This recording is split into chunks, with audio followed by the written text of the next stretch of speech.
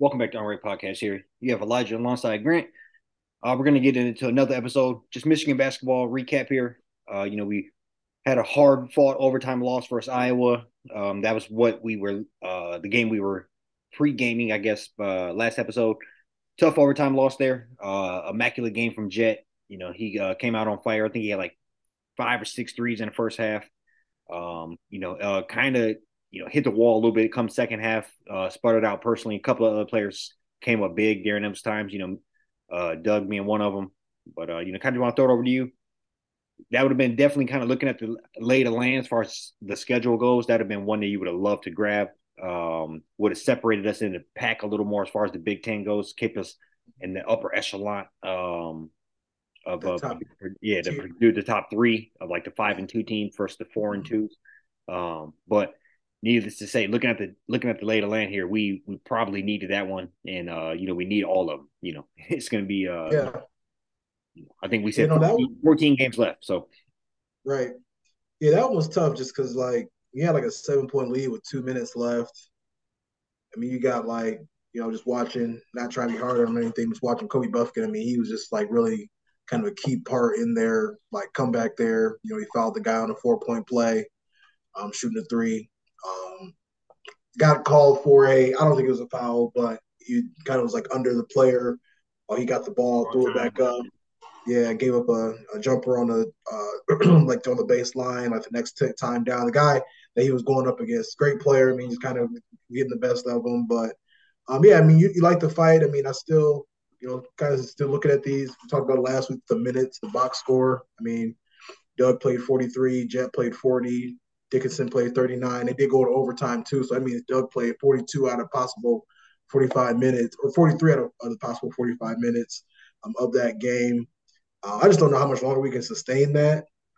I do like that. You see the bench is. I feel like they are getting a little bit more activity that game. They played well. I mean, I feel like Jet was able to, obviously put the team on his back. I think the only thing I'd like to see more from is Hunter.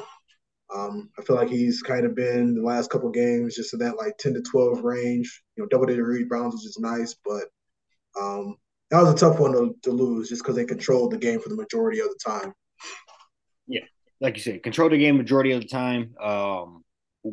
I kind of felt like we had the momentum. You watch. I mean, I guess that's controlling the game, but you watch, listen to what the announcers are saying. They kind of had us.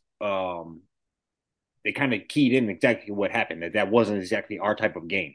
Mm-hmm. But I think we were still saying last time that we were still fighting for an identity, trying to figure out which way we can win, which way we can compete with the big dogs on the road, whatever that case is. And I think you see various products come out there. You see that team come out there firing all cylinders, moving the ball around, Mm-hmm.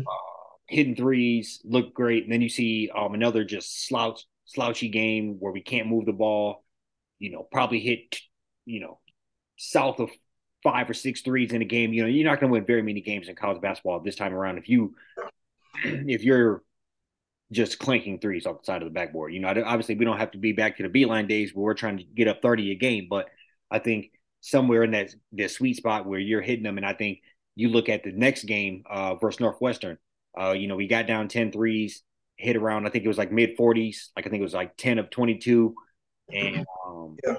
that's something where I think is pretty sustainable. Obviously, Jet going for 35 every night is not sustainable, but as a unit, as a team, getting somewhere around that 10 to 12 threes a game, I think is a sweet spot with everything else. With Mm-hmm. expecting that Dickinson's gonna get you somewhere around 18 and 10.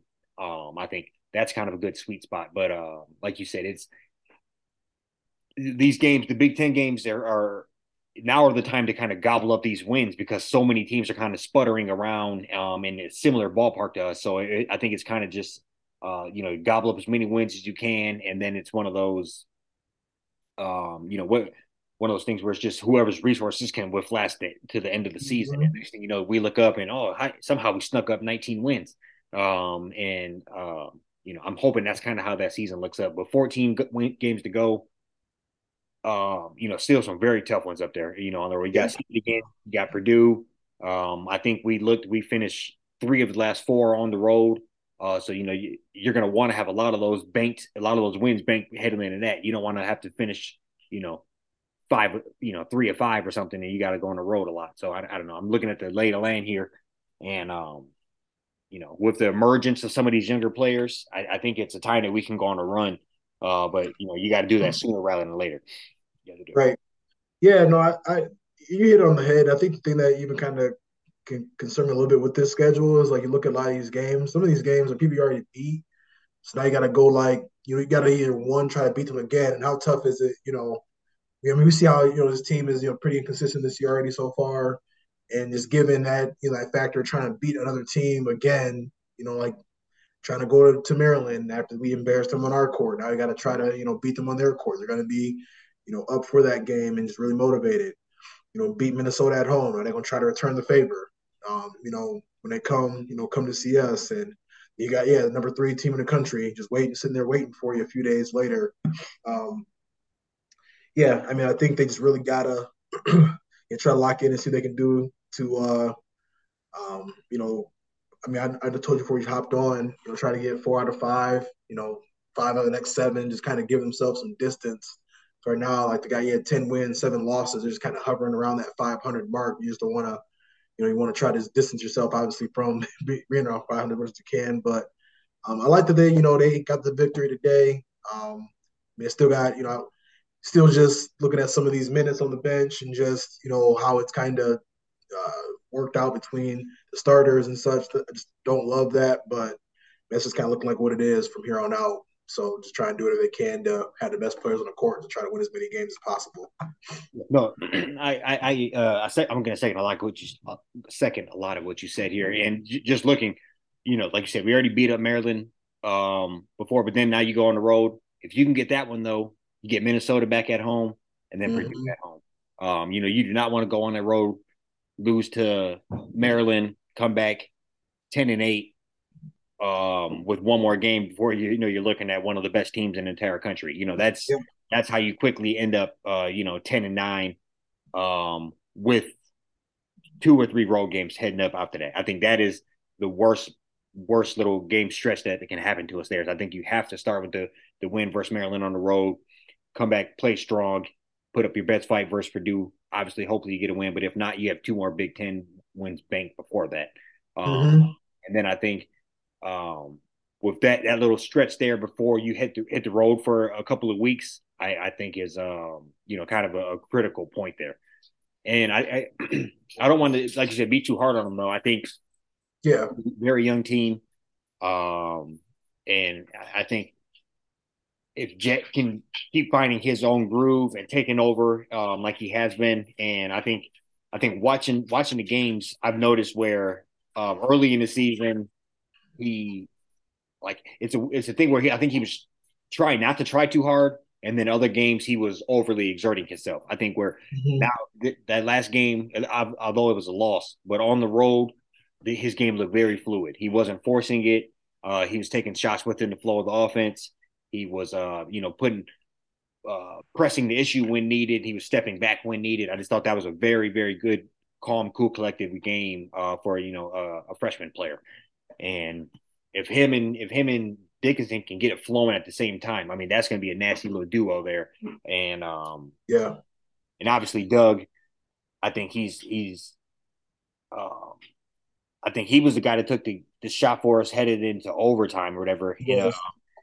It's one of those things where I genuinely did think he was going to hit it. That's one of those type of players where I thought he was I did not doubt himself. Being a Mm-hmm. freshman, not being a starter the whole season, with the game he has had and the flashes he's had, I thought he was going to hit that. So I think over time, he's been through the fire a little bit, and he will be getting to hit those shots, and that's the type of good good minutes you want from a young player that will Yeah. pay dividends later on in the season when trying to get a scrappy Big Ten win in the Big Ten tournament or when whatever that case may be. But I'm not ready to put the fork in the team now, but I think they you got to put up here. I think Yeah. like you said, you got to separate yourself from that pack.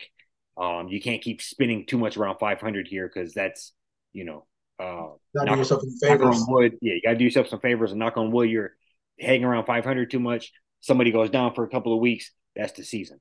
Yeah, try to give yourself a buffer for whatever can happen. And yeah, but no, I yeah. agree. And I think, I mean, I'm like very optimistic still, just because you look at like all the games they play. I don't think they've been blown Tough out at losses. all. I don't Yeah, think they've lost.